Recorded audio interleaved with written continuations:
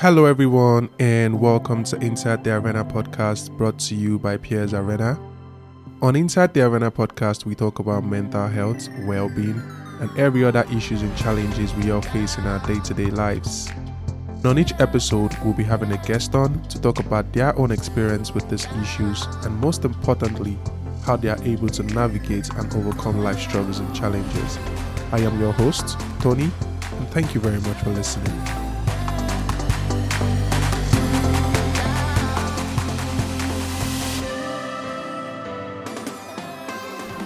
So, thank you very much for taking the time to have this conversation with me. I would like to kick off the conversation by having you introduce yourself and tell us what you do. Okay, hi everybody. My name is Bumi Odua, and I'm a relationship expert. I'm an author, I'm a teacher, and I'm a speaker. And I particularly focus on helping high achieving women who want to get married to wait gracefully and to enjoy being single. I'm very particular about the word wait gracefully just because the period between when you desire to get married and when you actually get married is what I tend to call a waiting season. So you're waiting for something. And a lot of times, what tends to happen with that period in time is that we're so focused on the thing that we want that we don't necessarily go through that period the way that we should in terms of embracing every part of it, not walking around feeling despondent and feeling sad and all of that. So and because um I spent quite a number of years waiting to get married. I spent about 10 years waiting to get married. Like the desire kicked in when I was 22 and I didn't get married till I was 33. So I had this whole 10-year, almost 11-year period where I was going, I want to get married, I want to get married, I want to get married. But I wasn't necessarily enjoying the period that I was in. I was literally just focused on getting out of it, that I didn't really embrace being myself, enjoying my life, doing the things that I needed to do until a good chunk of that period of time had passed. So that's where my heart has come from and has more or less moved me into the work that I do in terms of I left a job as an environmental regulator. I did that for over a decade and then moved into now teaching women, helping women, supporting women on their journey to getting married. And that's what I really do day in, day out, more or less.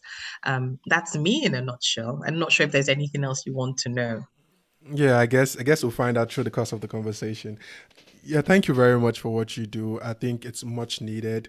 Given the fact that it comes from a personal experience and personal struggle that you had to deal with, I think that gives more it helps in making people understand where you're coming from, and it's the fact that it's very relatable to people you're helping out. That's something they can actually benefit from. So the one question I really had when I came across your profile and I was really interested in talking to you was, you said you help high achieving women. Was Yes. that like a deliberate thing you had to put in there? It actually was just because we are meant to be high achievers in life in general. But sometimes we don't know that. So, when you put something out there, you're almost calling people's attention to themselves to then ask the question. So the question a woman would then say is, oh, she helps high achieving women. Who is a high achieving woman? And then Exactly. that conversation, but it stirs curiosity. And I wanted to stir curiosity, but I also wanted to stir self-awareness because a lot of times, because life has happened to a lot of us and sometimes we're going through challenges, we don't actually realize that we are high achievers, that we're striving for more. But I'm calling to that woman, the woman that I was in the season that I went through, and saying to her, you can have the desire to have more in your career. You can have the desire to grow a multi-million dollar business, but at the same time, still desire to get married. And the two aren't mutually exclusive. So please, can we own the fact that we are high achievers? Can we own the fact that we're God's children who have been empowered to do life and do it excellently well? And at the same time, we're also God's daughters who want to find who are in that place where we want to meet the man that God has set apart for us. That's the word some people use. I use there's a type of person, but we can come to that later. But we can also be women who desire to get married and who desire to spend our lives with someone who's also going after his goals, who is going after his achievements, who is also looking out to be the best version of himself that he can be. So that's specifically why I put that there. I wanted it to spark curiosity, but I also wanted it to begin to help women to increase their self-awareness of themselves. Yeah, I love that. I really, really love that. But when I saw that, I actually thought about it from this perspective you just laid out right now. But then again, I thought about it from the perspective of like, is this in any way going to alienate some people? Like people who don't have set confidence in themselves or don't believe they are high achievers, right? Is this going to be something like someone would read and just be like, oh, okay, no, that's not a place for me? Did you ever think about that at all? I did. I actually did think about that. And for a long time, I struggled with even putting it out there because I wanted to help everybody. But the thing is that when you're trying to help everybody, you will help nobody. Interesting. So the way I looked at it was, let me call to her, let her, if all it does, even if it doesn't, even if she feels like she's been alienated, I hope it sparks something in her where she says, but there's something about her that makes me see myself. So maybe I should go and try and do something about this high achieving thing, whether it is to even just ask the question of, hi Bumi, I see that you put high achievers, but I don't feel like a high achiever. And then I then begin to answer that question and begin to even help them see that, but you have worth. Are you looking for a job, or are you even giving your best at your job? Then you are a high achiever. The way that people see it is that, oh, to be a high achiever means that I'm completely left out because I have not attained this. But to be a high achiever is to strive for something, whether that is to strive for a promotion at work, or it is even to strive to find a job, or it is to strive to go and study to do that next degree, or to even finish your first degree. The most important thing is the word to achieve something. And when we say when I'm saying you're a high achiever, I'm not saying it to alienate you, but to call to you, to say to you, there's more for you. Come along, let's go. Yeah, I love that. I really, really love that. And I'm glad I really asked that question because I wanted to I knew something was going to come out of that from your response that was really going to clarify that particular word you chose to use, like the high achiever, the high achieving women. Because when I saw it, it was interesting to me. I was like, oh, okay, what do we really got here, right? Yeah. Is this something I can recommend a friend to? Is this something I can recommend my sisters to? And how would people actually feel about that? And so I guess my next question is, what is actually the Waiting Gracefully program? Because and I'll tell you why I asked this question in this Yeah. sense. So yesterday I was having a conversation with a lady, right? She's also Mm. single. She also has that urge to get married, and she feels like she's ripe and ready and all of that. So like when I showed her your profile, I was like, "Hey, I'm gonna be having this wonderful woman come on to be a guest on my podcast and stuff. Do you really have any question or anything?" She was like, what, why would I have to wait? What do you like? I want to get married now. Like like what do you mean by waiting gracefully? Like I don't understand that. Like nah, I don't really resonate with this. I'm like, okay, calm down. Calm down. Like um I'm not sure. I was like, I don't think she's actually saying you should wait. Like Mm. but like because that really sparked something in her. I was actually I was very curious to actually hear her response because she's a very outspoken person. Like she Yes. knows how to like express herself, and like you Mm. can see her thinking when she's talking, right? So I actually think the first thing I was going to like catch her attention is like the high achieving woman. But when that didn't spark it, I was like, okay, I think we're good here. But when she got to the wait, no, she's like, wait, no, like Tony, like Tony, I'm not waiting for anything. And I'm like, Mm. okay, don't worry, I'll get to ask her that question, and maybe she can help us clarify what she really means. And yeah, you did that also. But what exactly is the Waiting Gracefully program which you actually run? Okay, so the Waiting Gracefully program is a 90-day program for the woman who wants to get married. Like I said, the high achieving woman who wants to get married, but who also wants to enjoy where she is right now. And there's the reason why the two are together. The reason why the two are together is that sometimes when we want something, we lose sight of our present moment. So we're so focused on the thing that we want that we don't actually, as the some of the white people would say, stop to smell the roses. We don't stop to enjoy the life that we have in the moment. And then what tends to happen is you then get married and you look back and you're like, oh, I wish I had done X or I wish I had done Y. So the Waiting Gracefully program is really broken down into 4 parts and it's 4 modules spread across 90 days or 12 weeks. And one of the first things that I do with you in the Waiting Gracefully program is to help you to have the right perspective about the season that you're in, the journey that you're on, and the place that you're going to. And what that is doing is removing any blockers that can stand in the way of you getting married.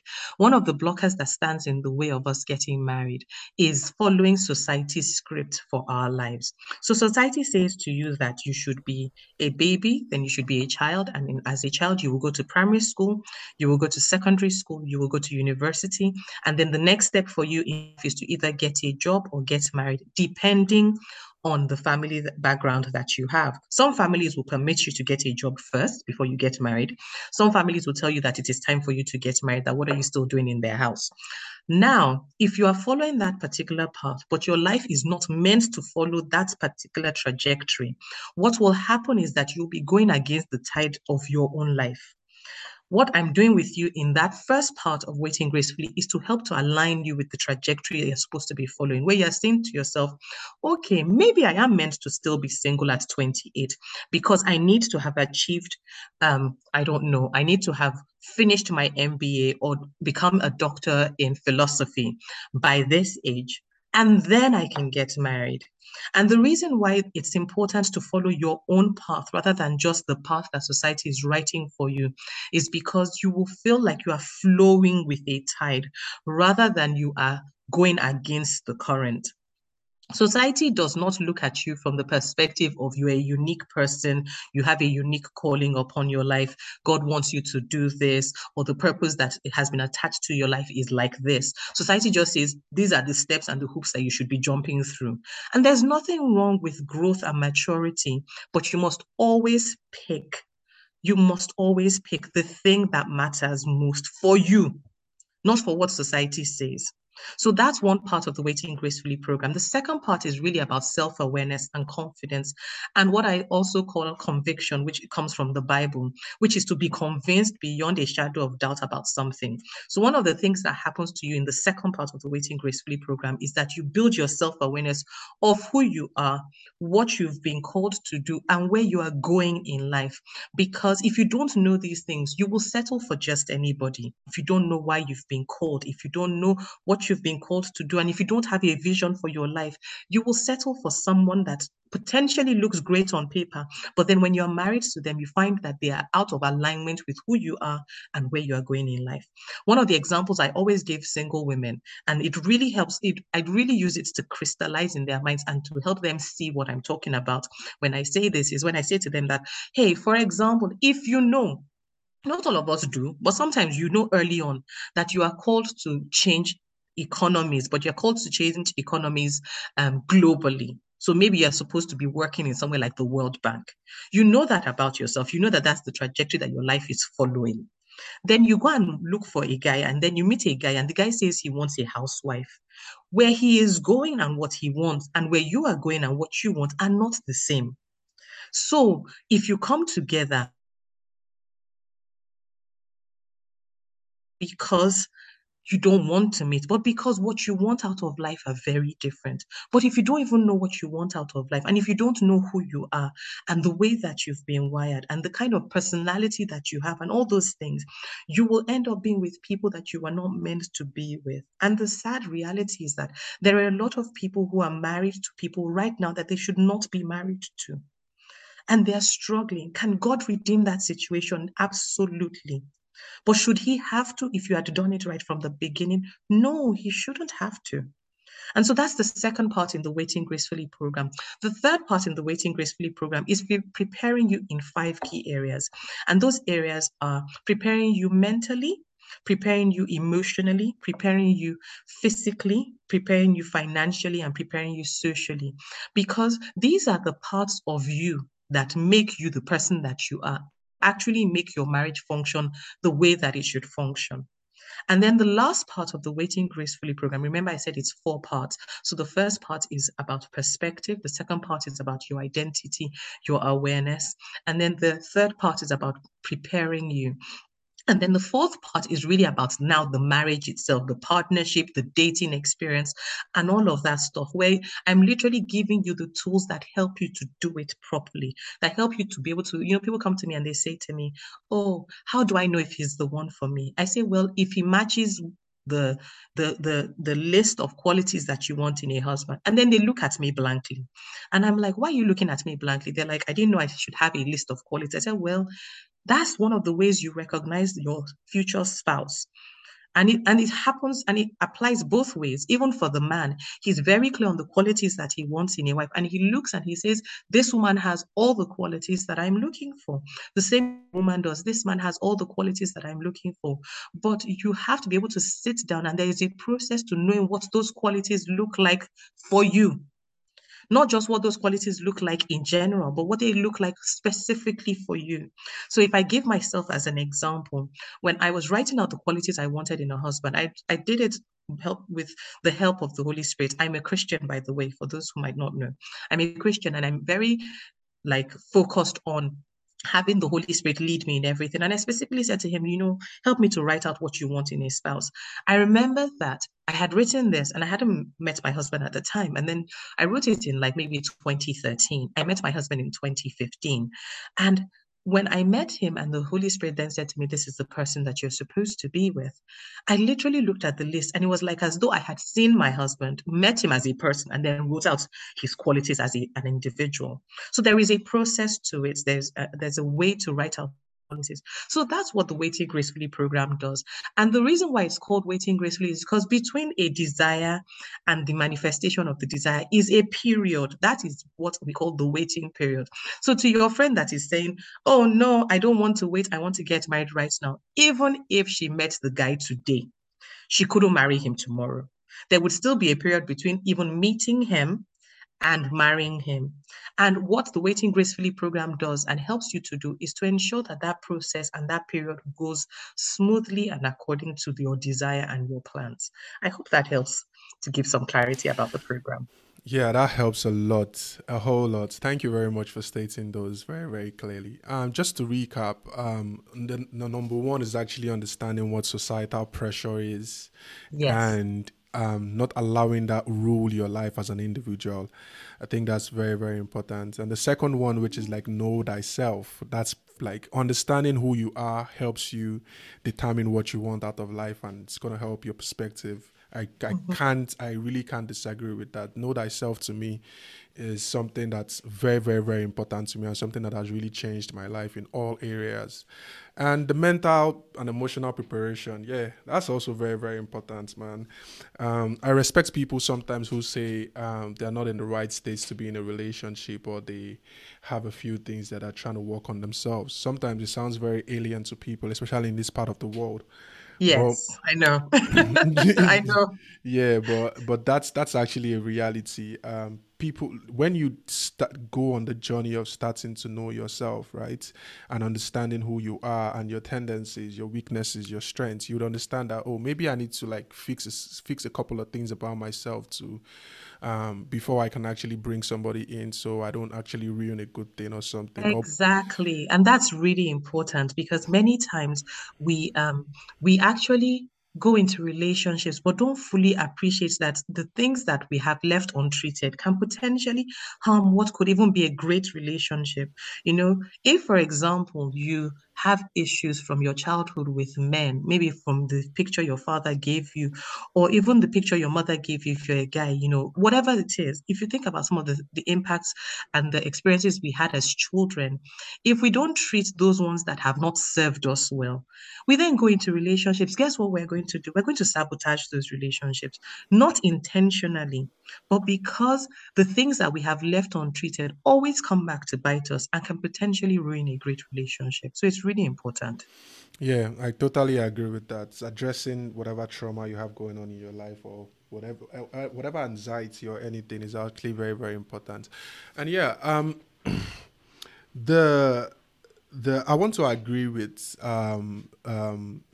the last part where you said the marriage itself, and I would also like you to really elaborate on that because, like you rightly pointed out earlier on, maybe some of the pictures you've been shown by your father or by your Mm. mother, or what society has actually shown you that, oh, this is what marriage is and this is what's the process of getting married is supposed to look like. I don't think young women have the privilege of having that conversation these days to be like, okay, let's talk about marriage itself. I don't Yeah, think yeah. I've never seen a place whereby, okay, this is actually being discussed and is also being put into perspectives of people's personal life, because there can't be a generic answer for everything when we're talking about No, no, they can't. um, issues like this. And this is one of the reasons why I really like and enjoy talking to experts, because they basically are very, very careful to give generic answers, and they look at it. Yeah, yeah, and they look at a particular situation for what it is, and sometimes they would even need more context in order to answer a particular question. And I really, really Yes. admire that a lot. But talking about marriage itself, right? Mm. Um, what do you actually think is not being talked about, or what do you think young women really need to know about marriage before they get into it? Because some people have fantasies, some people, yeah, and some people Yes, are yes. actually very, very scared, right? Mm. And they're Mm. anxious about it. So I think that there has to be some kind of a middle ground to actually awaken you to reality itself, and at the same time ground you enough not to like be mentally and emotionally prepared for that journey you're about to embark on. Because the idea, especially my generation, I'm a millennial, the Mm. idea that oh, I'm going to get to spend the rest of my life with just one person, or or, or like things like that, or how do I know I'm even making the right choice, like how do I know Yeah. this person is not going to change? Okay, Mm. I spoke to Mrs. Modupe Ehirim. Yes, she's a marriage counselor, and Mm. she was like, sometimes when you read one bad marriage story, you have to go ahead and read 10 good ones in order to take away that bad encounter from Yes. your head. Yes. Yeah. And she was right on the money on that one. So, um, before I deviate too much and go away from the actual question, is like, what do you actually think is not being really discussed with young ladies about marriage, and what do you think they should really know? Okay. So let's start with what isn't being said. I think what isn't being said is there are many things, but let's drill down to maybe a few. First of all, what isn't being said is that marriage is a covenant and not a contract. Hmm. That's the first part I would start with, Hmm. in that a covenant is something that isn't meant to be broken. And when you break a covenant, the implications are very painful. So when people hear people's stories of divorce and separation and all of that, they they hear it and they don't really hear it.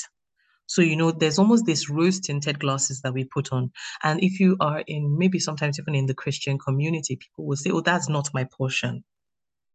But saying that is not my portion is not the answer, in that that is not my portion does not then stop you from making a mistake. You have to equip yourself with knowledge. You have to renew your mind. You have to almost like elevate your thinking for it not to be your portion. And you have to even choose to do different, to act different, to say different about yourself consistently for it not to be your portion. So the first thing I would say is that marriage is a covenant, it's not a contract. And that if you go into it with the perspective of it is a contract, you will always have a back door when it comes to the marriage. So when I was going to get married, one of the things I had settled in my heart long before I met my husband was that my marriage was going to work or it was going to work. I didn't have any other options. I had removed options from my table. So why do we do that? Because when you remove the option of getting out, your mind will find ways to make it work. Your mind only does what you feed it. So I chose to feed it with positivity. I chose to feed it with the word of God. I chose to tell it that, look, this thing, when we go into it, we're going to go into it with the mindset that it has to work and that we're going to give it our best shot with the Holy Spirit and the Lord being our helper. That's one of the things that isn't being said, because if you don't tell people that this thing is a covenant, and the thing that helped me to understand covenant, that really helped me to make sure that if I'm going to put myself in this situation, it has to be with the right person, was someone explaining once about how the Jews used to make cut covenants. And I'll use one of the examples. They have many, but I'll use one example. The example was that of the salt covenant, where two people who wanted to set up a covenant would come and they would bring salt, 2 bowls of salt, and then there'd be almost like an empty bowl. Pour your bit of salt into it. I pour my bit of salt into it. We mix it together. And then we say to ourselves that the day we can pick out our grains of salt from this bowl is when the covenant ends. Meaning that obviously salt and salt, unless you even color it different, you're not going to be able to tell which one is which. So everything is mixed together in such a way that there is no separation. That's what a covenant is. A contract, on the other hand, is I bring my part, you bring your part. If you do your part well, I'll stay. If you don't do your part well, I will move on. Think about the contracts that we have for jobs. If you think about the contracts that we have for providing services to people, everybody does their part. And if there is a default on the part of one person, then we will almost end the contract. So if you think of marriage from that perspective alone, in terms of, it is a contract and not a covenant, what tends to happen is that if the person does something that you don't like, then you are quick to say, you know what, you haven't done your part, I'm going to walk away. But marriage was never meant to be like that. The joining together that a husband and wife do when they come together in marriage is such that it's not meant to be separated. It's why when you talk to people who are divorced, there is a lot of pain, even if they're not telling you about it outside. If you have closed doors conversation with them, they tell you that there is a lot of pain, there is a lot of regret. It is like putting together two pieces of paper with super glue and then trying to separate that piece of paper. They leave behind parts of themselves on that other person. And it takes an intentional and renewing process to be able to overcome that. So the first thing is, marriage is a covenant, is not a contract. We need to help people have that conversation. The second thing that we don't talk about, and I think that we should be talking about more, is that you cannot change anybody. So if you don't like what you see at the beginning, walk away. When I say it to single women, it's almost like, well, you're married, so you're saying that it's easy to say that from your husband's house. And I'm saying it because I am married, because I know what comes with marriage, because I know the experiences I've had in marriage, because of the experiences I've had through clients that I've worked with. I know if someone already showed you red flags at the beginning, you should pay attention. But there is almost this way that we color marriage and color relationships in such a way that people walk into it with a mindset of, oh, well, I'll make it work. I'll help him. He'll change. But here's the truth. Nobody can change unless they want to change. So if he's not ready to change, if she's not ready to change before they've even married you, which is the time when they should even be on their best behavior and be giving you the best of themselves, what is their incentive to change after you get married? And then, one of the things that I don't think we talk about is talking about marriage in the moment. So talking to people about what actually happens in marriage. So we talk to them about the surface, but we don't talk from experiences. And the reason why we don't do that is that nobody wants to look bad. No one wants to look like their marriage isn't working or they have a challenge in marriage. But the truth is that we're two different individuals who grew up in two different households, from two different backgrounds, with two different experiences, beliefs, all of that. You're now coming together. There are going to be challenges. But it is the way that you approach the challenges, where you approach it from the mindset of we are a team. And whatever we're doing for the benefit of this team and this unit. It is when you approach it with that mindset that things get better. But it does not you coming together and having issues in marriage, especially in those first few years, does not make you a bad person, nor does it mean you have a bad marriage. It just means you're experiencing the living and cleaving process that people are supposed to be experiencing when they get married. Those are the kind of things that I don't think are being said. I remember someone said to me, she used the phrase, there are so many things that are left unsaid. There are so many things people are not telling you. People aren't telling women about the challenges, that the pressures in marriage that come with infertility. They're not telling men the conversations they should be having if they find out that they have infertility challenges. And these aren't things that can be addressed all in one conversation, but I believe that these are conversations that must be ongoing. They must be consistent. We must be consistent in having these conversations. We must be consistent in telling people the truth about marriage. We must be consistent in helping people to say there is a place for resilience, especially when you have married the right person. There is a place for how you must have staying power, how you must build staying power, that not everything must be walked away from. I'm a millennial myself, and they say a lot about my generation and the generations after that we have no staying power. And it's a sad way to describe it, an entire generation. But it is the reality that those that have gone ahead of us have seen, where they're looking and they're saying, these people don't want anything. They're very quick to just pack their bags and move on.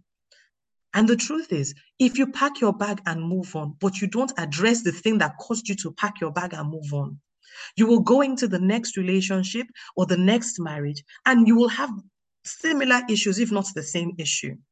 And then you pack your bag and move on again, and you say, maybe marriage is not for me. The truth is that marriage was probably for you, but you didn't handle it properly. But that's a conversation that we really should be having before people get into marriage, so that there are less opportunities for these things to be happening. So that is what isn't being said. I'm not sure if you want me to, go further. Nah. We'll get there. We'll get there slow. We'll definitely get there slow and steady. But I just wanted to piggyback on some of the things you just said. Um, First things first, I agree with the phenomena that you can't actually change anyone, and people do decide to change, and that's when they start to change. Actually, I don't really believe anyone can change anybody.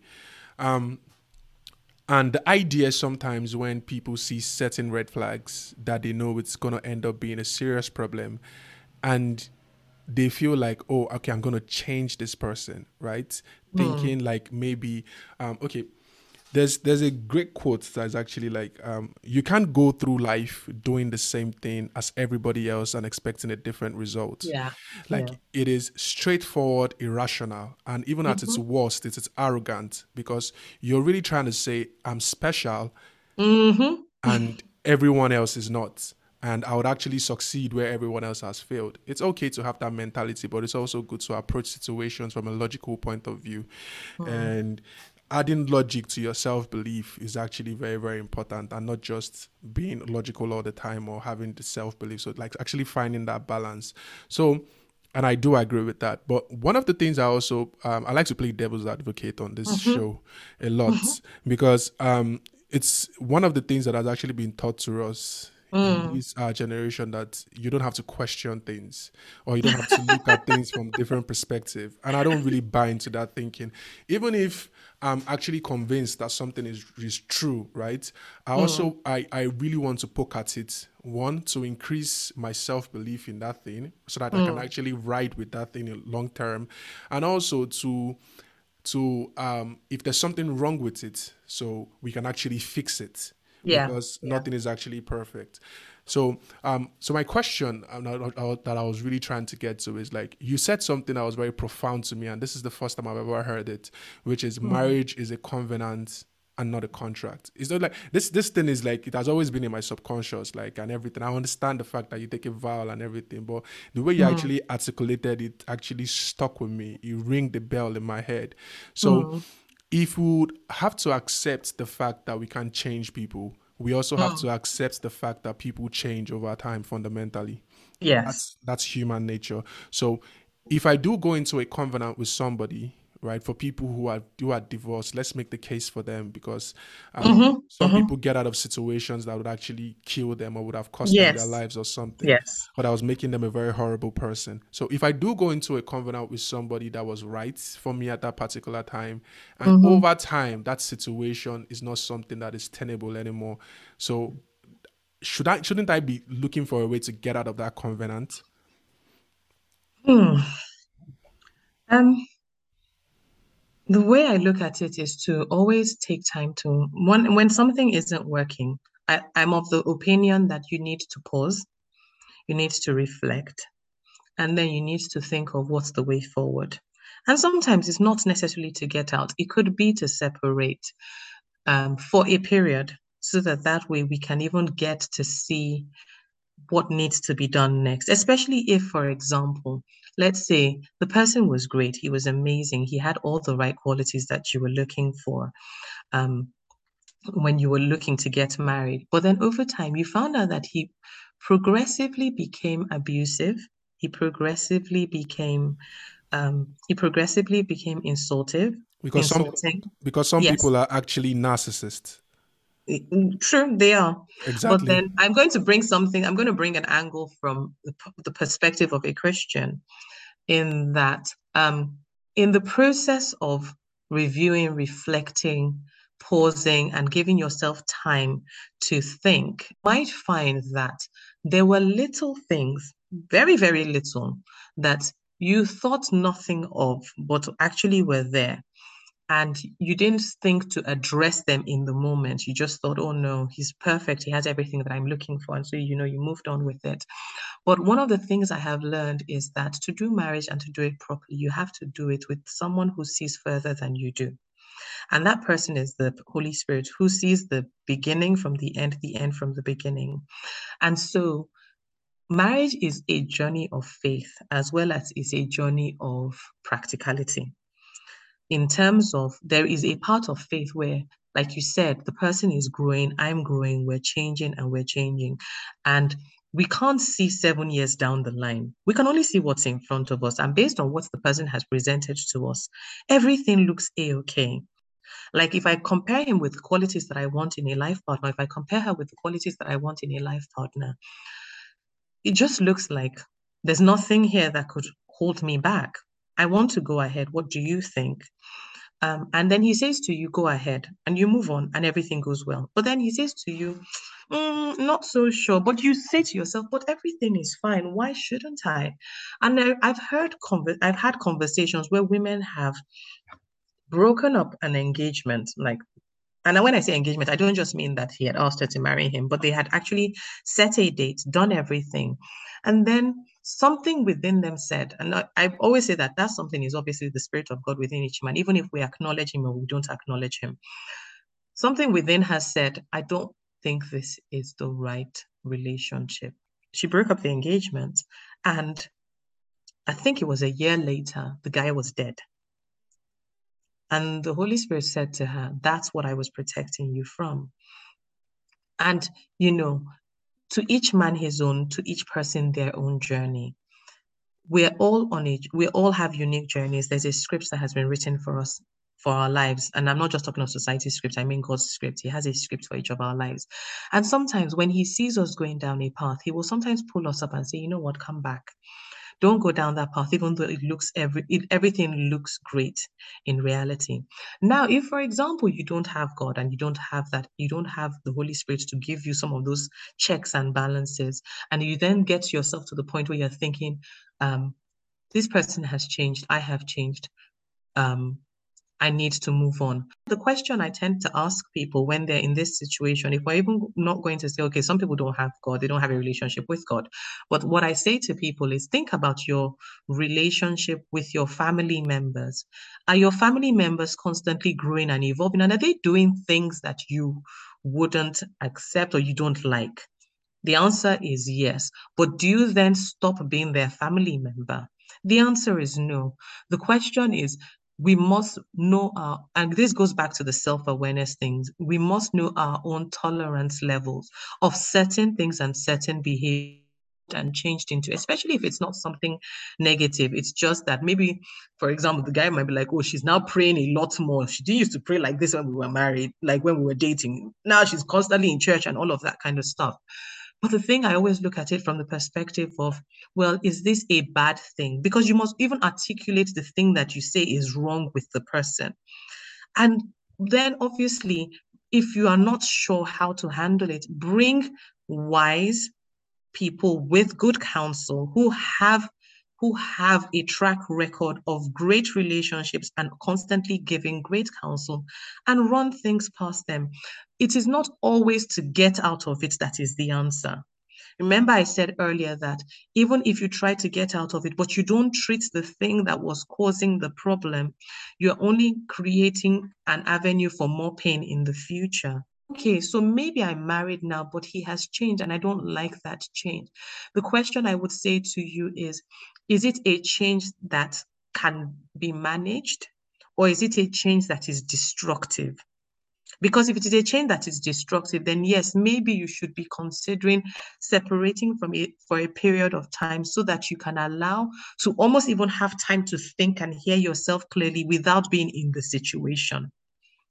But then if you have had time to do that, I can't prescribe because obviously I'm not in a particular situation with a person right now, but I'm saying that it is at that point that you then make the decision that works best for you. But you must give yourself time to not just make decisions based on your feelings and your emotions, but also based on reality and based on the fruit of what the person is presenting to you. It's not always to quickly walk away.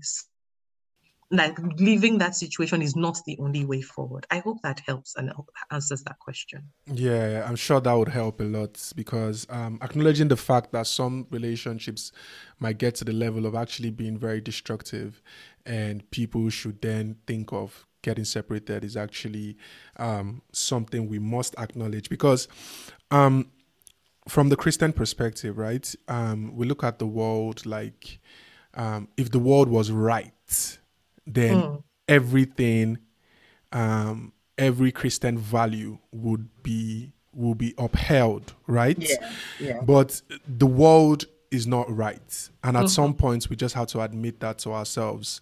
Yeah. So that's why I actually like to find that balance, right? Because um, people easily listen to conversations or read things, right? Or get Mm, information and sometimes they just run with it. So hmm. it is very, very important to me personally that if we're having a conversation about certain things, we should be able to put everything on the table, right? And still address the things that may be worrying about certain issues, even Yeah. if at the end of the day we want to actually change the perspective and the perception of people, right? Mm. So yeah, so that's what I was really trying to get at by asking that question. Okay. And another thing you've said through the course of this conversation is talking about the list. And yeah, because it still goes back to the same thing I was trying to talk about, like because people sometimes have unrealistic expectations, right? when Yep. it when it comes to putting together a list of their intending or future partners. Hmm. And there was this also I don't know why I'm just spitting out quotes today, but there's this quote I actually hear, like perfection is the enemy of the good. And don't Yes. don't let perfection becomes the enemy of the good. So Mm. how would you advise people or recommend to people to actually curate a list that is realistic and grounded in reality, but at the same time sets them up for something that's right for them? Mm. Okay. So when I'm looking to write a list, whether I'm doing it myself or helping a client, um, I always think of it from the perspective of what do you want? Because what you want will determine what you put down. So if, for example, you want a life that is spiritual, then you might want to be writing down on your list that this is what I would like spiritually. But then I also put a word of caution when I tell people to write this list. I always say that you should write a list based on if someone wrote that list about you, if they wrote the same thing about you, you would be happy about it. And it's really important that you have a healthy perspective of not writing something that is like building castles in the air. So you can write the things. I always almost if you could dis if you could divide the list into things that are fundamentally important, the things that you can mildly tolerate, and then the things that you are an absolute no. Those are the kind of things that I would definitely put on my list. So for me, for example, is a Christian and embodies Christian values. I want him to be a man of good character. I want him to be a man that is responsible. And you start to write these things, and you must write them in the order of importance, because by the time you find that once you've written it in the order of importance, you probably get to the end and you realize that some of the things that you thought were important actually aren't that important anymore. So to write that list, I would definitely say write it in the order of importance, but also write it with almost like some basics. Who do you want him to be spiritually? Who do you want him to be emotionally? Who do you want him to be even financially? Do you want him to be able to afford to take care of both of you and even a child if a child came along? Do you want her to be able to, contribute to the home? Or do you want a woman that doesn't want anything from you financially? To each man his own, but at least be clear about what you want. I always say to my client, then it cannot be the thing that holds you back, where you say, oh, well, he's not a multimillionaire, so I'm not marrying him. You don't know that he's not going to be a multimillionaire in 5 years' time. And you also don't know that the guy who is a multimillionaire right now could be bankrupt in a year. COVID showed us that everything can change overnight. So you can't hold on to some of the physical things in such a tight way that you don't even see the ones that are fundamental. And the fundamentals are, who do you want him to be spiritually? Who do you want him to be character-wise? Who do you want him to be emotionally? Who do you want him to be mentally? Do you want someone that you're going to have conversations with regularly? And those conversations actually stir you to more?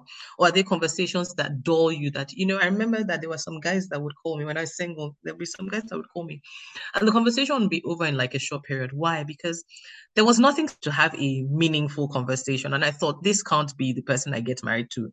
This can't be the person I date. And, you must be clear about some of those things. And you must also be clear that you want someone that can even put up with your own quirks and nuances, because we all have our quirks and nuances. Everybody does. That's what makes us unique. That's what makes us special.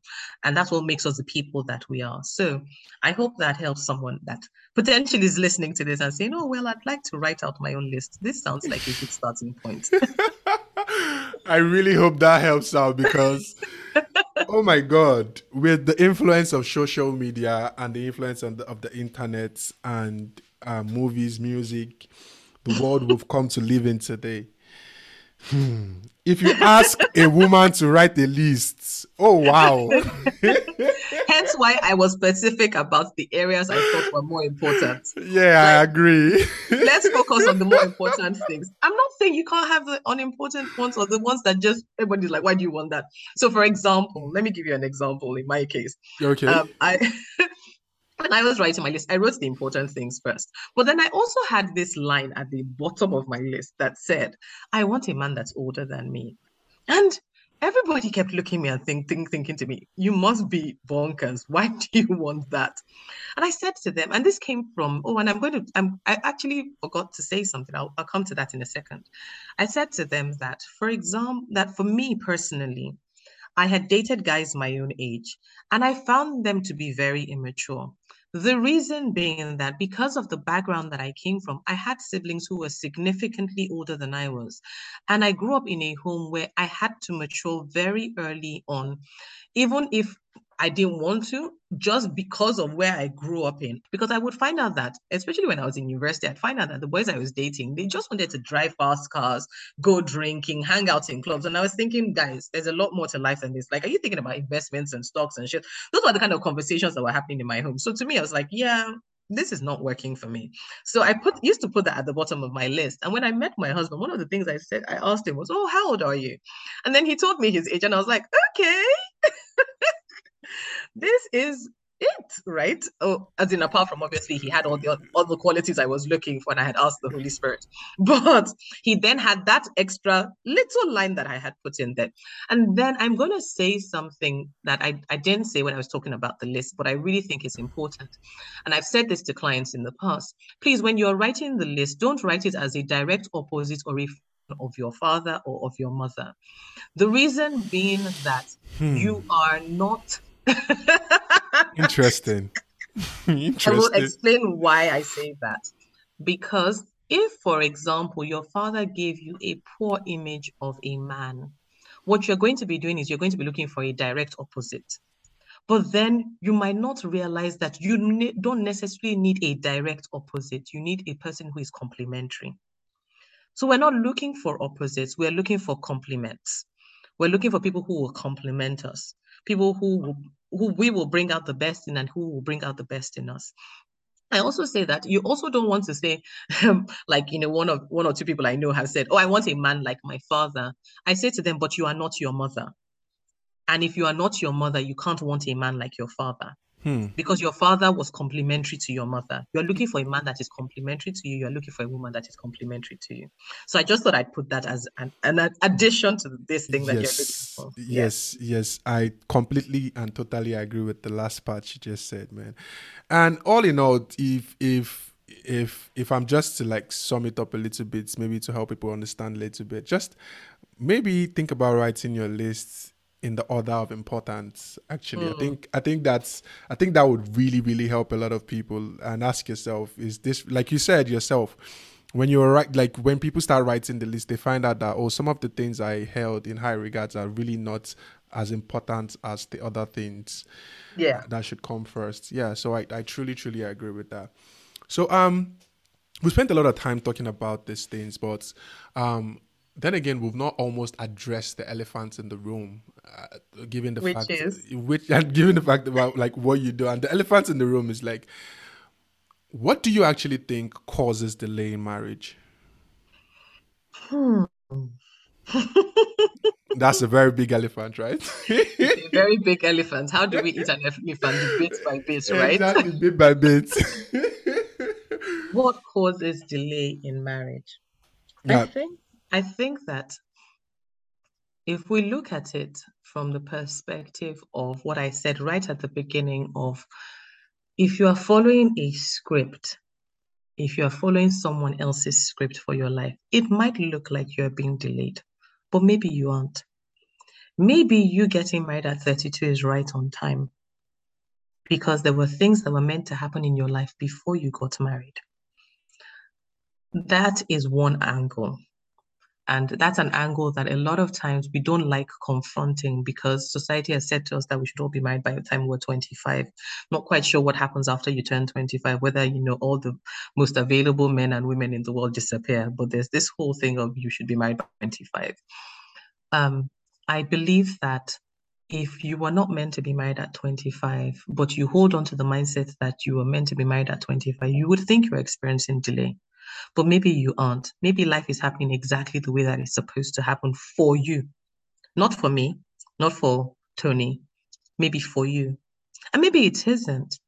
But also, I also believe that if you have the wrong perspective about what you're meant to be doing in this season, in terms of if you are not yet prepared as a person, and prepared is not a finite thing in terms of, oh, when I hit this, then that means I'm prepared and I'm ready.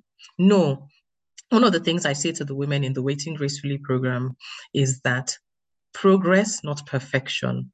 Progress, not perfection. So even when we're thinking of the word prepared and preparing for marriage, we're focused on progress, we're not focused on perfection. We're not saying, oh, I now know how to look after a home. Guess what? You look after a home at the beginning as a single woman, you will know how to look after a home even at the beginning of your marriage. But guess what? That changes even when you have children. That changes when your children are babies. It changes when your children are toddlers. You will now have to learn a new set of ways of looking after a home when your children are 15. There's always that constant progression. But the thing is that if you are not progressing as a person in the period before you're supposed to be married, you will keep stretching out your season. That's a life principle. That's not Bumi just being mean and saying, guess what? I'm wishing you to stay single forever. No, I'm just telling you that there is a natural progression that you are supposed to be experiencing as a person. And if you are not experiencing that, because the world functions on the spiritual laws and principles, when you don't align yourself and put yourself into the place that you're supposed to be in the season before marriage, literally pushing that marriage further and further back. more often than not. And I'm Nigerian. I live in the UK, so I'm sort of, they say I'm British Nigerian, whichever way you want to look at it. But my Nigerian people and my African people, we're very big on saying, oh, it is the enemy from my father's house and it is the enemy from my mother's house. Most of the time it isn't. Very often, it is usually because we ourselves are not in the place for the thing that we're believing for. We're not yet in a place where we can handle what we've been given. And if we can't, and because society has told us that, well, you went to school and you now have a BSc or an MSc, then you are good enough to be a wife. What if you don't know how to look after a home? What if you're very bad with money? What if you're very bad in terms of even your character? Who's going to live with you? Your family don't have a choice. They're your family members. Think about somebody who's not coming from outside who wants to come and live with you. Are they going to be able to live with you day in, day out for the rest of their lives? And there's a verse in the Bible which says that the Lord is not slack concerning his promise, but he is giving time for everyone to come to a point of repentance. And when we hear the word repentance, we automatically think, oh, I need to be sorrowful in heart, I need to be sad. But the truth is that repentance is actually from a word called metanoia, which means to change your mind. God is saying, I don't have a problem with you getting married, but I need you to change the way that you are living. I need you to change the way that you are being.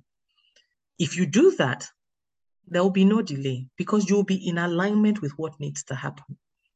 But if you're still holding off, if you're still not being who you're supposed to be, if you're not growing and progressing, then you're literally pushing that marriage further and further back.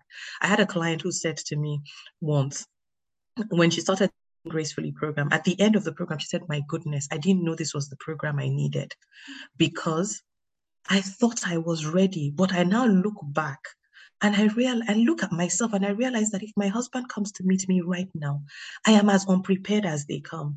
This lady is 41. She's been wanting to be married since she was in her 20s. And this is back to why it is really important that we begin to share information with people about what they should be doing in this season of their lives, so that way they are not they're not the ones almost holding themselves back from the thing that they want to experience. If you know how to recognize good character in a man or in a woman, the chances of you going into a relationship where you will be with somebody that is of poor character are slimmer. Those, when you put yourself in a relationship that with someone like that, you have automatically put delay in your own time. Know how to date properly, where you know what dating is supposed to look like and how it's supposed to be a vehicle to get you from single to married, then you are less likely to date randomly. If you're even clear about the qualities that you want, that list that we just talked about. If you are clear on what's on your list, there are some people you will never go out with. Never.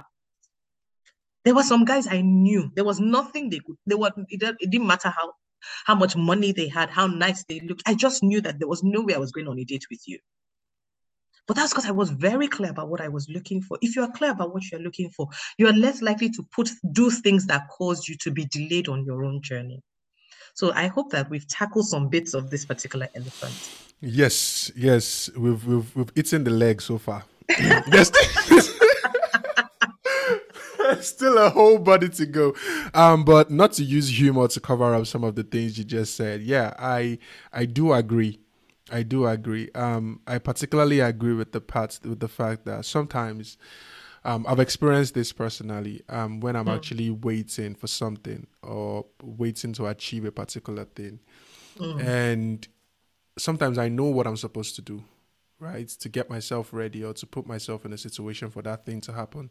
And Yeah. the longer I put that thing and that preparation off, the longer my goals that I'm supposed to achieve is further and further away. Exactly. And sometimes when I just make that decision to be like, okay, come on, it's time to actually get things right, then it almost happens immediately once I put in that. So that's why it's a very, very important to know yourself and know where you are at specifically, precisely. Yeah. Then that's going to help you realize how further you are away from where exactly you want to get to. Yeah. So I really, really agree with that. So there's something I want to discuss from my own perspective. There's a question I Okay. have as a man, right? Yes. So fundamentally, society has always said, and we have always believed this also as young men, that when you get to a certain level, like a finite level, this is where the danger is. Like, oh, you have a career, you have a high paying job, or you have a business, and you can take care of a family and stuff. You automatically you automatically need to get married, or you're automatically expected to get married. And even we do believe this sometimes. We're like, okay, when we are supposed to get married, or when we are with someone that we feel this person is right for us, because Mm, we still have this belief in our head. We're like, oh, so I'm sorry, I can't really commit, and I can't really take this relationship to the next level because there are certain things I haven't put in place. mm, But the reality and things that are happening right, and things that's really happening right now, is like high achieving men, let me even put it that mm. way, Yes, yes. are not even looking to get married. Why is that the case today? Um, it could be for a variety of reasons. Obviously, the same way that we're not having conversations with high achieving women is probably the same reason why we're not having conversations with high achieving men. Um, and high achieving men, the challenge is that men are given a bit more laxity in that people are saying to them, oh, they have more time. So, nobody's going to tell a 25-year-old man, oh, you should be married. Why are you not yet married? Where's your wife? They're less likely to be asking him that. Maybe when he turns 38 or he's now 40, everybody's like, okay, so what are you still waiting for? Just pick a girl and marry her. It's when those conversations start happening. So you see that even if you think about the age range, the gap that a man is given is a lot longer than the gap that a woman is given. And then they use things like, oh, the woman's body clock is ticking, things are changing, all of that. So she needs to do it early and do it early enough. The thing is also with high achieving men, especially men who are very goal focused, it can become all consuming. And Tony, you're a guy, so you can probably even speak more to this. But from a man's perspective, there's that thing about you want to have achieved certain things by a certain age. There's almost that drive for the man. And I have this conversation with guys, and they're like, oh, I have to have done this by the time I'm 40. I want to have done this by the time I'm 50. And there's that whole focus that they then it's only like after some time they look up and then people are saying to them, dude, you are now 40. Why are you still unmarried? And they're like, oh, yeah, true. I should be married. And that's when they now think, oh, who do I need to fit the life that I have and the life that I want to have? And so those are the kind of things that are at play for high achieving men. And obviously, like I said, I'm a woman, so I can't speak to every part of it. But from the interactions that I've had and the conversations that I've had, it's clear that the conversations about what men should be even striving for and the fact that they should be also self-aware and paying attention to the things that matter in this season aren't happening. Those conversations aren't happening for them either. I have a friend of mine who's really a really great guy, and I keep saying to him, oh, Larry, I need you to, I need us to do something for the guys because we're having these conversations with the women. Can we have these conversations with the men? Because women are coming to me and they're saying, for me, nobody's talking to the men about becoming as well. So they're telling the woman you should be becoming the person you're supposed to be. The same thing, the gauntlet is I'm throwing down the gauntlet to any man that's listening to this who's a high achieving man. Please become the person that you're supposed to be, but also be very self-aware and start to pay attention. Is this maybe the season you should be married? Even though you haven't achieved a certain level of maybe prosperity or wealth? Can you look after another person? Can your income take care of another person? Are you able to father children right now? And if you aren't, then please put in place the things that really matter to help you to do that. Start reading books about fatherhood. And if you see that you didn't have great examples of men who are great fathers and great leaders and great husbands, look for. The reality is that there are good men out there who are doing things and doing things well. Society isn't only filled with bad eggs, it's filled with good eggs as well. But guess what? The media is good at selling bad news. So it will only sell the news of the ones that aren't doing that well.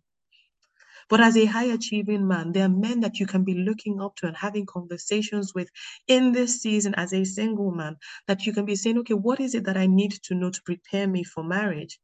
Actively go and seek that out. Don't just wait and say, well, I'm a guy, I'm supposed to be the leader, so I'll just know. We don't just know. If we all just knew, we'd know how to do the quantum law of physics and all those kind of things. But we all go and we go to school and we learn these things. So let's make the effort to learn. The things that you are experiencing as a high achieving man, women are experiencing as well. But the change is within your reach. Yeah, I agree. From a man's, I would really love to have a conversation with your friend Larry, like you said. But yeah, Yes. that's by the way. From a man's perspective, I can almost speak of three things. If Hmm. okay, the first is what society expects of Hmm. a young man, and society doesn't care about the individual; they care about the status of that individual. Yes. That's Yes. one. I think that's a very huge problem. I think the second thing that is not really spoke like that people don't really talk about and is men handle rejection way worse than women handle rejection, Mm-hmm. especially in the long term. Women don't handle rejection well in the short term, but soon after they'll get over it. Men almost never forget. They're like that elephant in the room. Mm. So if a man is scarred or seriously hurt at a certain Mm. age in his life, especially because of his status, right? Mm. His financial status or whatever the case is, they almost have this vengeful um, thing inside of them against women. And when they Mm. do become successful, most of the time they don't even like they almost want to make women pay back for that feeling they had, that resentment they carry it a long term, for a very long time. I think that's something that truly needs to be discussed. Like some men really need to let go of resentment because Yes, they do. a They do. I man, agree. yeah, a man will be hot as a teenager and he will carry that scar with him for a very, very long time. I've seen this happen a lot. And they will Mm. treat almost every woman that comes into their life like that high school girlfriend they had or that girl in the Mm. university. And that's a reality. So, and the third thing is like, from my own perspective, um, we tend to think as a society that women have unrealistic lists. I think it's the other way around, for real, because because if I'm being honest, this was something I had. This was a conversation I had with my friend the other day. I was like, see, a woman would marry a man based on projection, potential. Yes, She yes, would- she she would. yeah she would settle. She would settle. She believes, right? A man would not settle. We would not. Like, have you ever seen a situation whereby okay, a woman will be like, "Oh, he doesn't go to church. I don't worry. I know with time he will change. He Yeah, humanizes a lot. I don't yeah, worry. With yeah. time he will change." Have you ever heard a man said, "Oh, No, she say what now?" why is she not Say, doing that again? exactly. Say She can't cook and you want me to marry her? for Why? what? Even if they be like, "Oh, don't worry, she would learn. Cooking is easy these days. She can go on YouTube." She's like, "Nah, Nah, nah. And I'm it's these expectations that sometimes even show up in marriage on both sides. He yeah, comes, he expects her to be. There's this conversation I've had with a friend recently where I said that sometimes men expect you to still work the same 9 to 5 like them, but then you also have these added responsibilities of cooking and cleaning and watching the children, and it's like, okay, so you want me to be a hotshot lawyer, but you also still want me to be a housewife. Can you pick a side? exactly." And they're just 24 hours in a day, and you also want me to be a good mother, like. Yes. This was something Mrs. Modukwe Ehirim I spoke to really made me understand. It's like we have unrealistic expectations of wanting to have a career, be a good Mm, family person. Like it's so much, and it's like there's a limited time in a day for you to achieve all these things. And what does it truly? How much time does it really truly require for you to have a successful career? Think about that, and then yeah. add other things to it, and you realize that I need to bring down my expectations, right, with the way I see things. And yeah, we just talked about rejection and the resentment it breeds in men. Mm, And I think I've seen you talked about how people should really look at rejection and handle it. So maybe for the listeners who haven't, and I really recommend they go look you up, and we'll get there. But mhm.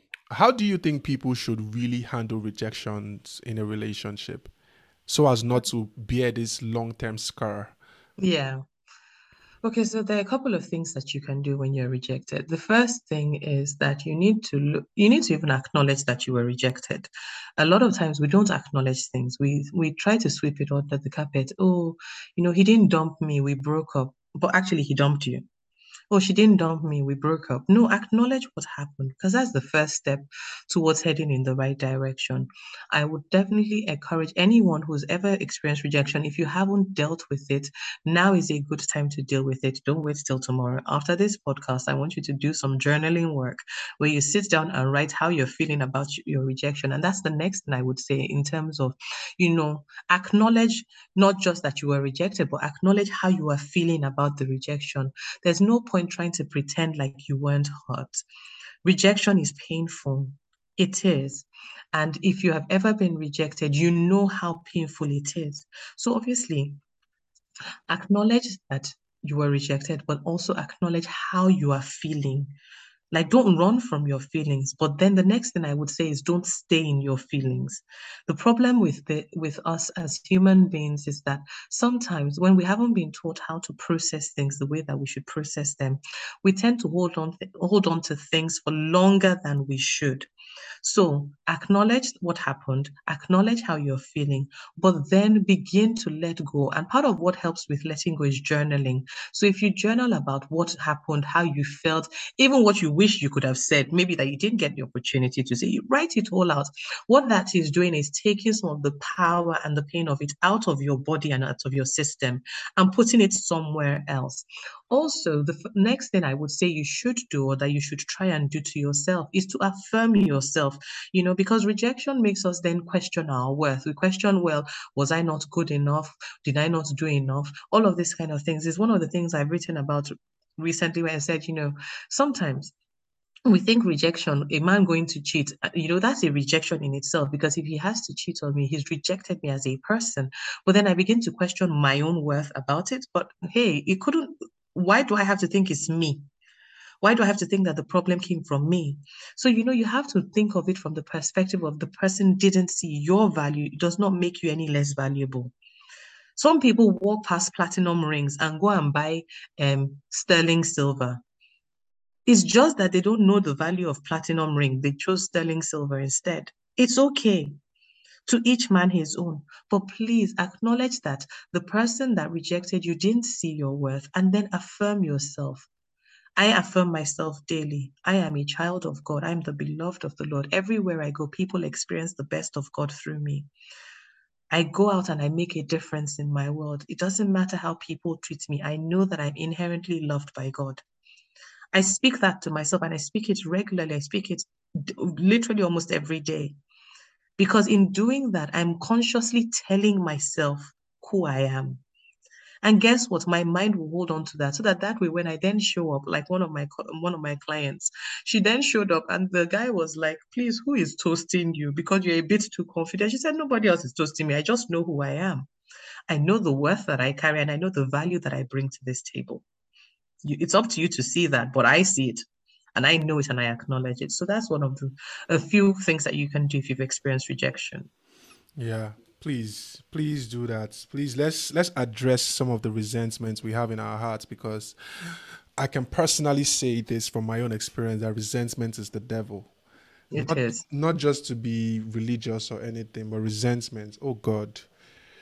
Resentments would bring out sides of you that you never thought was possible. Mm-hmm. To the point Mm-hmm. where my own thing is if I ever get to the point where I start planning evil, man, there's something seriously wrong with me. Yeah.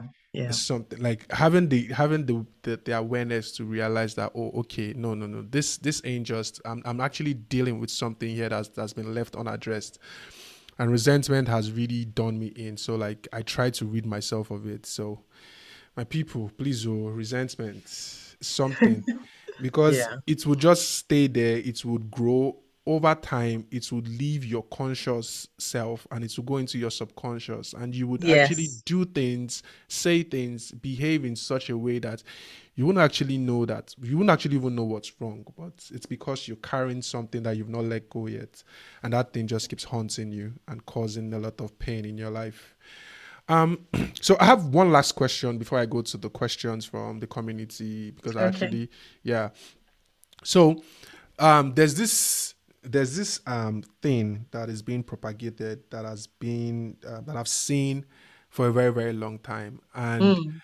sometimes it is, I don't know, they sometimes there's a great argument for it, even scientifically, like even the clinical literature makes a great argument for it sometimes, and I'm like, oh wow, okay. Why sometimes there's the opposites?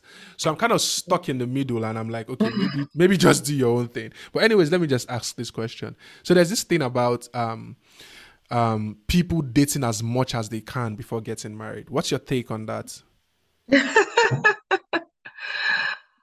Ah. This is a battle you can never win, but I just want to It's a hear. battle I know I can't win. I know, Exactly. but let's try and address it a little. Yes, yes. From your own perspective, what do you From my own think? perspective, I think that dating should be intentional. I think that dating multiple people just for the sake of dating is a waste of time. Because if you're just hanging out with people, that's a different thing. But if you're saying that, oh, I'm looking at this person because I want to get married, that's a different arena. That's a different perspective. And that perspective should guide the actions that you take. You know, when the purpose of a thing isn't known, abuse is inevitable. That's what Miles Monroe has taught us. If I know that my dating, I want it to lead somewhere, I'll be intentional about who I show up with, first of all. I won't date just every Tom, Dick, Harry, and their dog just because I want to see. I'm not here for that.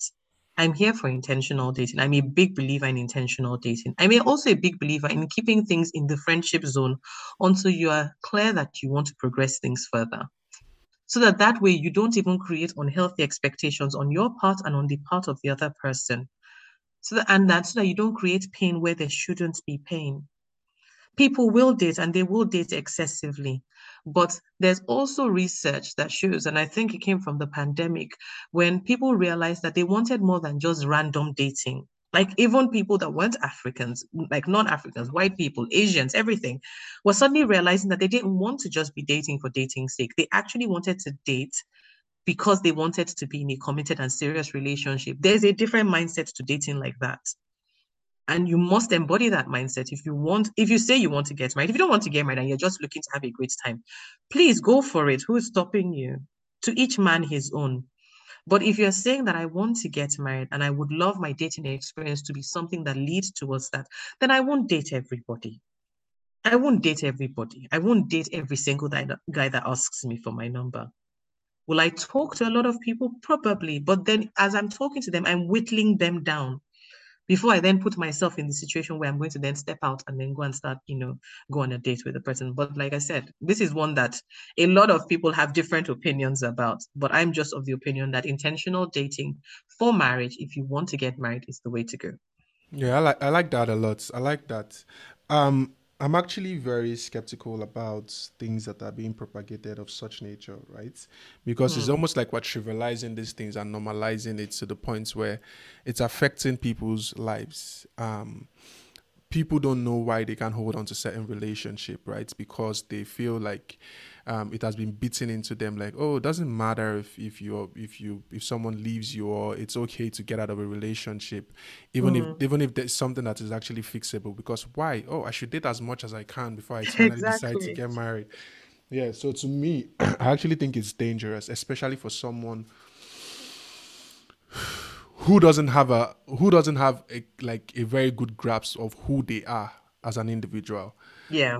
I Yeah. actually think that's very, very dangerous because yeah, like you said it right. If you're dating because you just want to have fun, like yeah, all power to you. No one should be able to question that. But if you're dating as a sort of like an experiment to say, okay, this is what's going to lead me to like having the perfect long term partner, I think there are pitfalls that needs to be avoided from that point of view. So, anyways, the questions I actually have from the community. This one is something. I actually love this question a lot, and I really wanted to get your take on it. So, the first Mm. question is, should my parents have a say so in who I decide to get married to? Should I marry against my parents' wishes? Mm.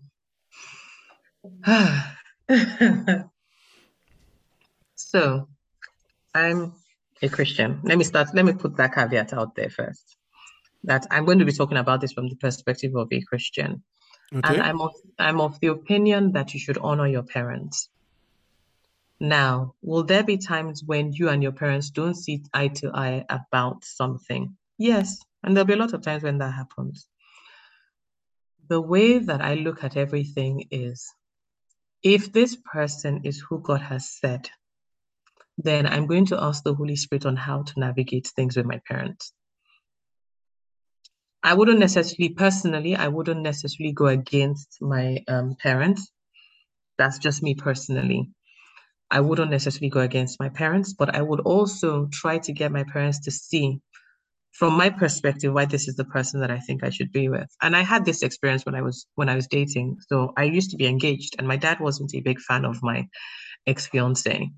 And in hindsight now, looking back, what, how many years later, over 10, 15 years, probably about 15 years later, I'm looking back and I'm seeing things from his perspective. And they say that we learn in hindsight. I totally get why he was against the relationship, but in the moment, I couldn't. And they have a phrase in my own language from the part of Nigeria I'm from. I'm Yoruba um, by birth. And they used to say, and I'll say it in English, and it's along the lines of there is something that an elder sits while sitting that a child can't sit it, even if they're standing at the top of a tree. They have the gift of time. They have the gift of experience. So I wouldn't discount my parents' opinion. But if their opinion about the person I'm supposed to be marrying is something along the lines of he's from a different tribe, he's not from our part of the world, that's not a deal breaker in my own books. I would rather ask them to explain their reasoning behind why. So sometimes parents just say, "Oh, I don't want this person," but you have to hear them and hear them completely. And this helps you to give them honor because when you come to them from the angle of I want to know why, not from the angle of this is my choice, this is what I want, this is how I want it to be, and this is what I'm going to do. You're more likely to hear them properly. If you come to them from the angle of I want to hear what you have to say. Please guide me. I need your guidance. But at the end of the day, guess what? The decision is still yours. You know why? Because they're not going to live in the marriage with you. They're not. You're going to have to live and breathe that marriage. So you want to make sure that you are with the right person. But will there be times when who you think is the right person and who your parents think is the right person will not be the same? Yeah, it does happen on occasion. But then we must ask the questions that allow us to come to a point where we're all in agreement. And that process will be different for different people. But obviously, from the perspective also of a Christian, I want to honor my parents. So I wouldn't necessarily fight them about something like that, but I would ask the Holy Spirit to guide me on how to interact with them. And if he then says, feel free to go ahead, then I'll feel free to go ahead. He'll find a way to bring them around. Yes, I agree. I agree with the dialogue, with the dialogue part. Um, Growing up, I used to think I had a lot of disagreements with a lot of people until I I started having conversations, and I love conversations. Mm, Um, Having somebody say no, you can't do this, and even getting them calm and relaxed, and getting them to even articulate and explain why you shouldn't. mm.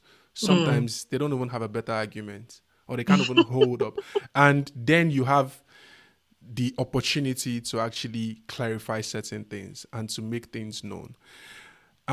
Sometimes I realize that even when I'm in this, like, okay, I'll say this from my own experience.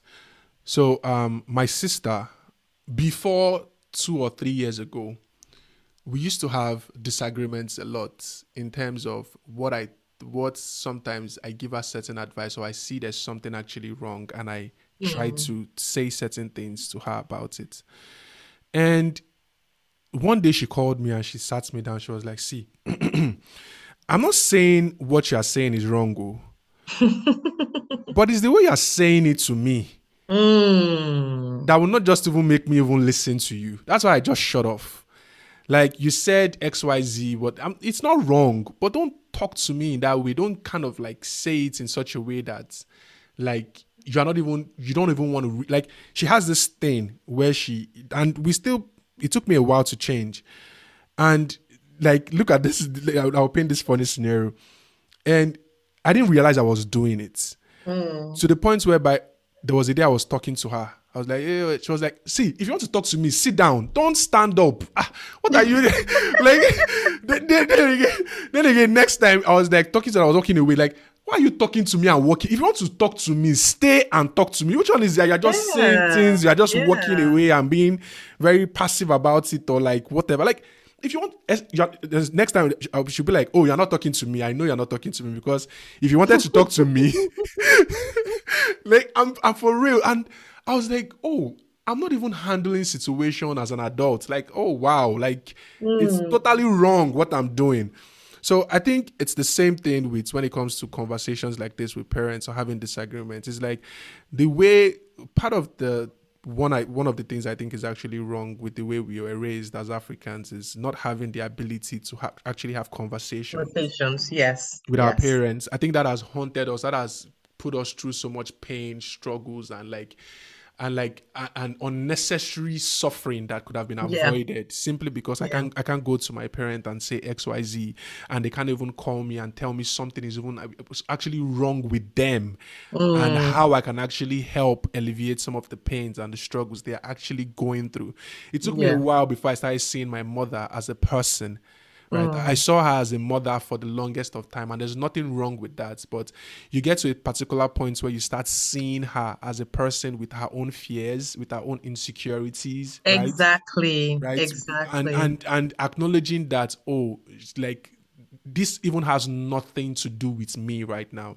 It has Exactly. So their fears sometimes about a life partner could be, oh, they heard that that particular tribe of the country, they do X, Y, and Z when they're children. And it's all those fears that come to bear when they're saying exactly. to you, I don't want you to marry that person. It's Um, not usually grounded sometimes in reality. It's grounded in some of these myths and legends that they've heard over the years. Exactly. It's like my sister's daughter got married to somebody and this was what happened, like, and the rest of like mother, father, what you're actually trying to say right now has nothing to do with this situation, has nothing to do with me.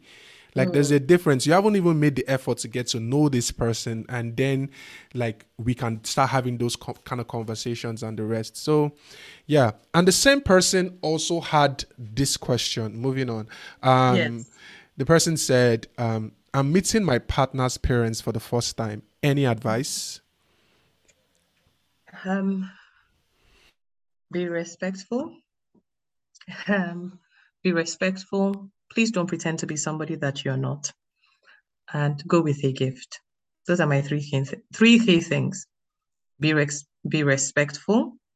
Don't pretend to be who you're not, and go with a gift. Start off as you mean to go on. Don't start something you cannot finish. Exactly. Interesting. So the next question is: I'm in a long-term relationship, and it feels like my partner never makes time for me anymore. Any advice? Have a conversation about it. Have a conversation about it because and if you've had multiple conversations about it, then have a conversation of whether the person still wants to be in a relationship with you. Because the evidence of desire is pursuit. So if someone wants to be with you, they'll make an effort. Interesting. I agree. I really, really agree with that. This person said, "I am scared to talk to my partner about money. What is the best way to do it?" Not a time when you're both anxious about money. Oh, thank you. Thank you very much. I think I've been having this. Oh, I love this. I really, really Not a this. time when you're both anxious about money because you will less likely have articulate conversations. Sit Oh, down. wow. Money is a big stressor in marriages and relationships if we don't handle it properly. So, not a time when you're both anxious or stressed about money, or you've just had a fight about money, or even about anything. You want a time when you're both quiet, when you're both almost like in a good space and in a good headspace and say, look, I'd love to talk about something that I think would really help us. And you must sell it from the angle of this is about to our benefit rather than it's about you and me. It's more a case of us against the world rather than me against you. Because if you're selling it from that perspective, even when you're telling somebody that what they're doing isn't great, there is a way that you can say that gets the point across without making the person feel bad. So that's why they teach you, even when you're learning, when you're doing any marriage course, they talk about things like I statements. So I usually feel anxious when we don't have enough money, or I feel this. And then you're not saying you make me feel anxious when you spend our money. There's a difference in how those two sentences have been crafted. One is making the person realize that when we don't have money or when we have money issues, my partner, my wife, my husband isn't feeling great, and he unsettles them. If the person wants the best for you as well as wants the best for the relationship, they're more likely going to pay attention. So yeah, that's what I would suggest. Um, First things first. I truly truly love the fact that you put it as an argument against us against the world. That makes perfect sense. That brings everybody into the conversation and not make one person appear as being selfish. Yeah. That's very important. But the most important thing I think you said to me was when you said, try not to have that conversation when you're anxious about money. And why is it that most times that's when we tend to have this particular conversation? And I'm serious because, okay, if I don't have a good relationship with money, for example, Mm, as a man, right? I don't know how to properly handle money. mm, When I have a lot of it, my partner almost never complains, right? mm-hmm. Because I have a lot of it, and I still don't. I'm not treating it as I should. But sorry to really generalize this thing, but women don't generally complain during those periods. It's when we are now anxious about money or we're being put in the tight corner. That's when you want to talk about, I was looking at you when you were doing XYZ. You don't know how to do this. You don't know how to do that. I'm like, wait, what? But like you never said anything about this Mm, because you even saw it as an opportunity to get more from me, for example, right? mm, And you took advantage of that situation yourself. Now you're singing a different tone because we are being put in a position whereby this is actually a big issue. And that's when I think you're absolutely correct. By having that conversation when you are not actually anxious about money is mm. that's the way to go. Thank you very much. At least if I didn't take anything from here today, I took that one and I will run with it forever, forever and ever. I'm serious. Um, the next question is I find myself getting crazy jealous when my partner talks to other women, even though I know it's nothing. How do I stop this? That's a you problem rather than a partner problem. Okay. And I'm not saying that to be mean. I'm just saying that Mm-hmm. there's a security thing, and it might be a partner thing, but I'm going to put that in quotes, in like in quotation marks, in that if your partner, yes, if you've spoken to your partner and you've told him that you don't like the way he talks to women, it depends on what is happening. So, like, obviously, there isn't a lot of detail in this particular question, but irrespective of what my partner is doing, there's some things that I'm settled about myself. I am the prize. I am settled in that regard. I am the prize. So it's okay if you talk to other people, but I am the prize. And I'm not saying that from the perspective of if someone is badly behaved, then you say, oh, well, he's still going to come back to me even if he cheats. I'm not talking about that. I'm saying that I have such inherent worth and I'm so aware of my worth that I'm so settled in it. I'm not jealous about him being be having conversations with other people. If I begin to have that issue, then you have to ask the question, has my partner, for example, stepped out on me in the past and we didn't resolve that issue? And so there's always that part of me that's constantly now anxious and jealous. Or is there something else going on in me as a person where I'm not fully aware of my own worth, my own value, and fully affirming myself regularly to the point that yes, he's talking to other people, but I'm so secure in myself, but also secure in my relationship that those conversations mean nothing to me. And that's really where you want to get to. But like I said, I don't have a lot of details for this particular question because it could be that the person had stepped out on her in the past, or the person had cheated on her in the past, or he's always constantly comparing her to other people and she has to deal with that, and that's what is making her jealous. Or it's that no, I actually haven't paid attention to my own worth, I haven't focused on me as a person. And so when my husband steps out, or my partner, or my boyfriend, or my wife steps out, I'm always unsettled. I don't feel secure in my relation. There's a lot of things to unpack in that. Hmm. I've actually met women who say I can't get married to a good looking man because I don't want to die. And I'm like, okay. I still don't understand it Hmm. because I know it's a lot deeper. I don't know. Yes, it is. Yeah. And that's where we talk about, the trauma and the healing and all the stuff that we've experienced that we need to be dealing with, which is why it's always progress, not perfection. So we're not looking to be perfect people. We're looking to be people that are growing and dealing with these kind of things. A good sensor that I always have is when I pay attention to the words that come out of my mouth. If I'm saying stuff like, I can't marry a good looking man, I have issues and I'm not even addressing my own issues Mm-hmm. because I'm having the beliefs about men, good looking men that have come from somewhere. I must confront that and actually address it. Mm-hmm. Because what if you are meant to marry a good looking man? Do you want ugly children? What is the problem here? What is the problem exactly? They're like, I dated this very fine boy when I was in secondary school, and That's a problem.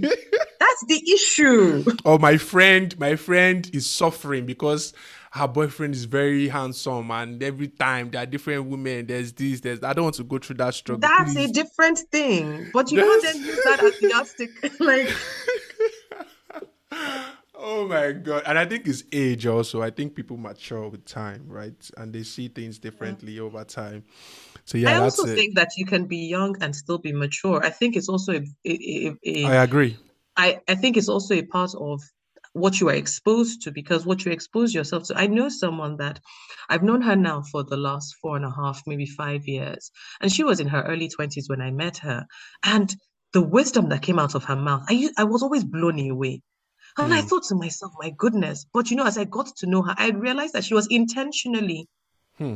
seeking to expose herself to the right kind of information and the right kind of knowledge, I that agree. when she spoke and she acted and she behaved, she wasn't behaving like someone that was her age.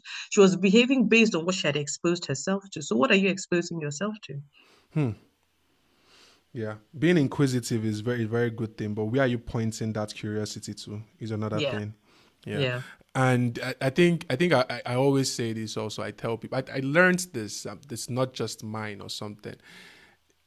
People always talk about learning new things, but I think the most important thing and which is really being talked about is unlearning, not dying on Yes. any hill. I think that's the most Yeah, important yeah, thing. you have to unlearn many things. There are things Yeah. that we were taught when we were growing up that really have served us no purpose and instead have taken our lives backward or kept us stuck in a place when we really could have moved forward.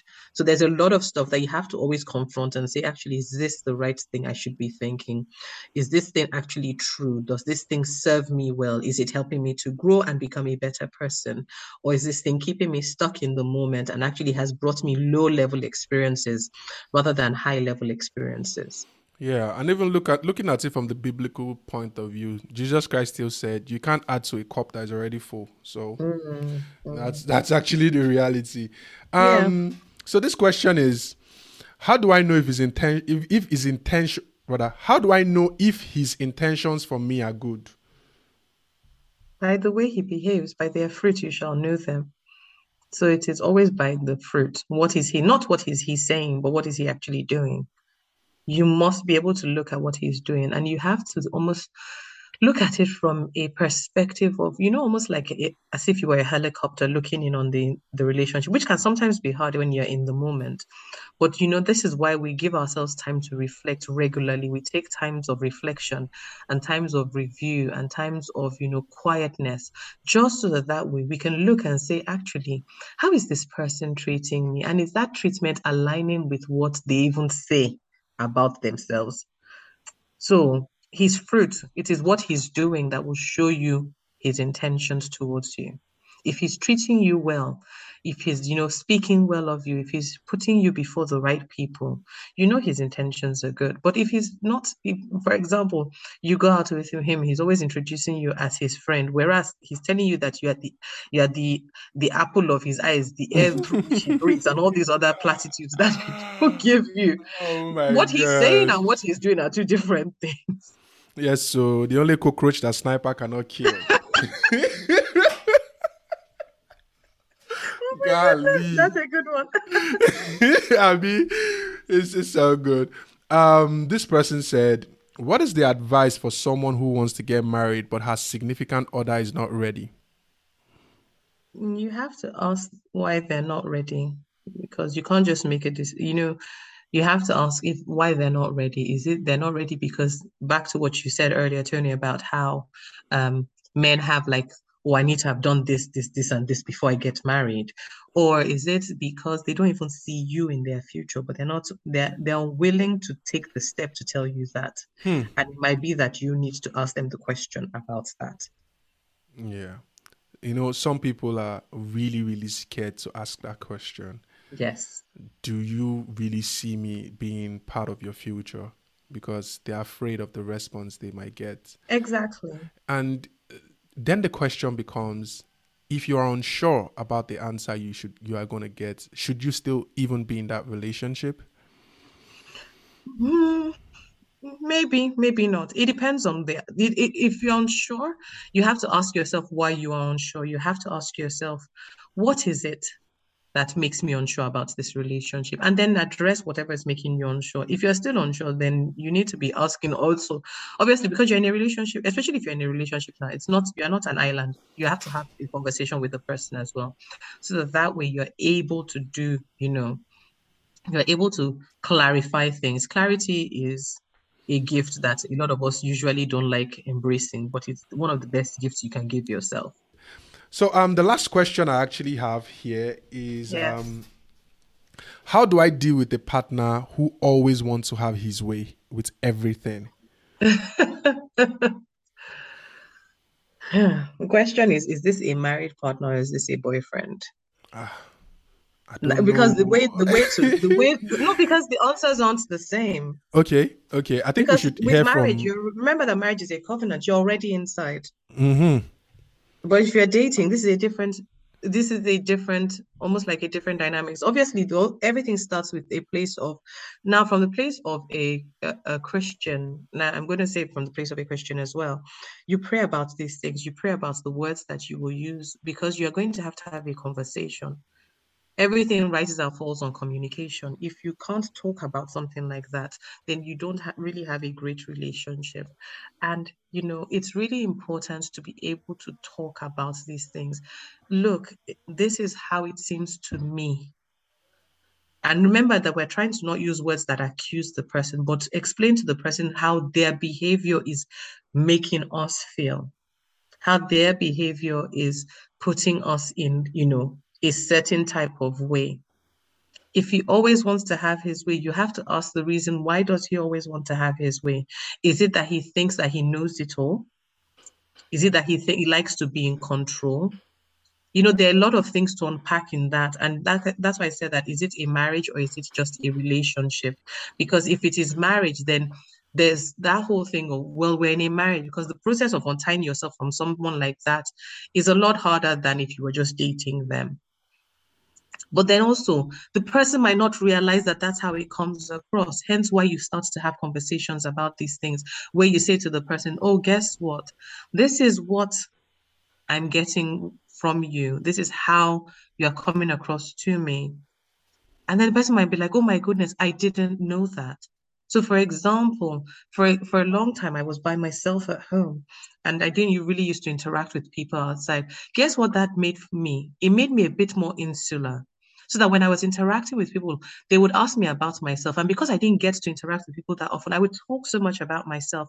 I would sometimes not let them get a word in edgeways until someone now pointed it out. And I thought, actually, it didn't mean I was a bad person. It just meant I was doing something because I didn't know to do anything else. And because maybe I've been conditioned in the way to do that thing.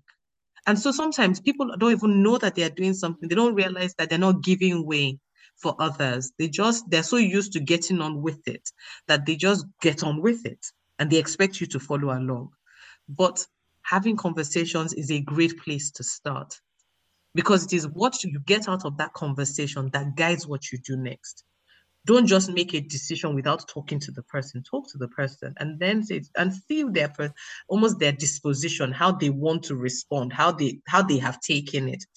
And then pay attention to the changes that they then make after that conversation. You might be surprised they just did not realize that they were doing it. I agree. I really, really agree with this. Some people have a very, very strong personality, and yeah, that also bleeds into their personal relationships. And yeah, that's very, very correct.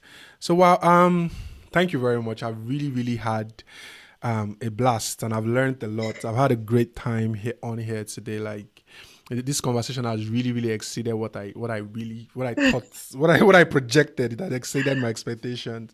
Thank you for Um, having me. and I truly feel like we can go on and on. Hopefully, we can I actually, know. yeah, hopefully we can actually have a conversation in the future. But for people who have actually listened to you here today and they feel like there's more they can get out of you, and especially having a private consultation with you to better help them in their journey that they are on, how can they actually reach you? Okay, so they can reach me through my website, which is www.bumiodua.com. And on there, I have different ways that I work with people, whether that's through the Waiting Gracefully program or through my waiting and dating sessions, or even through my upcoming book, which is coming in the next few months, which is called Waiting Gracefully, actually. And then they can either so they can do that. They can come onto my website, and when they come on my website, and maybe they even want to be part of my online community, they can sign up using my website. I have some free resources there and a blog that they can take advantage of some of the topics that I've talked about there. And they can also send me a DM on Instagram. I'm usually active on Instagram, so they can send me a DM on Instagram as well. So yeah. And what's your Instagram handle, please? It's at Bumi Odua, just my name, at Bumi Okay, Odua. at Bumi Odewa.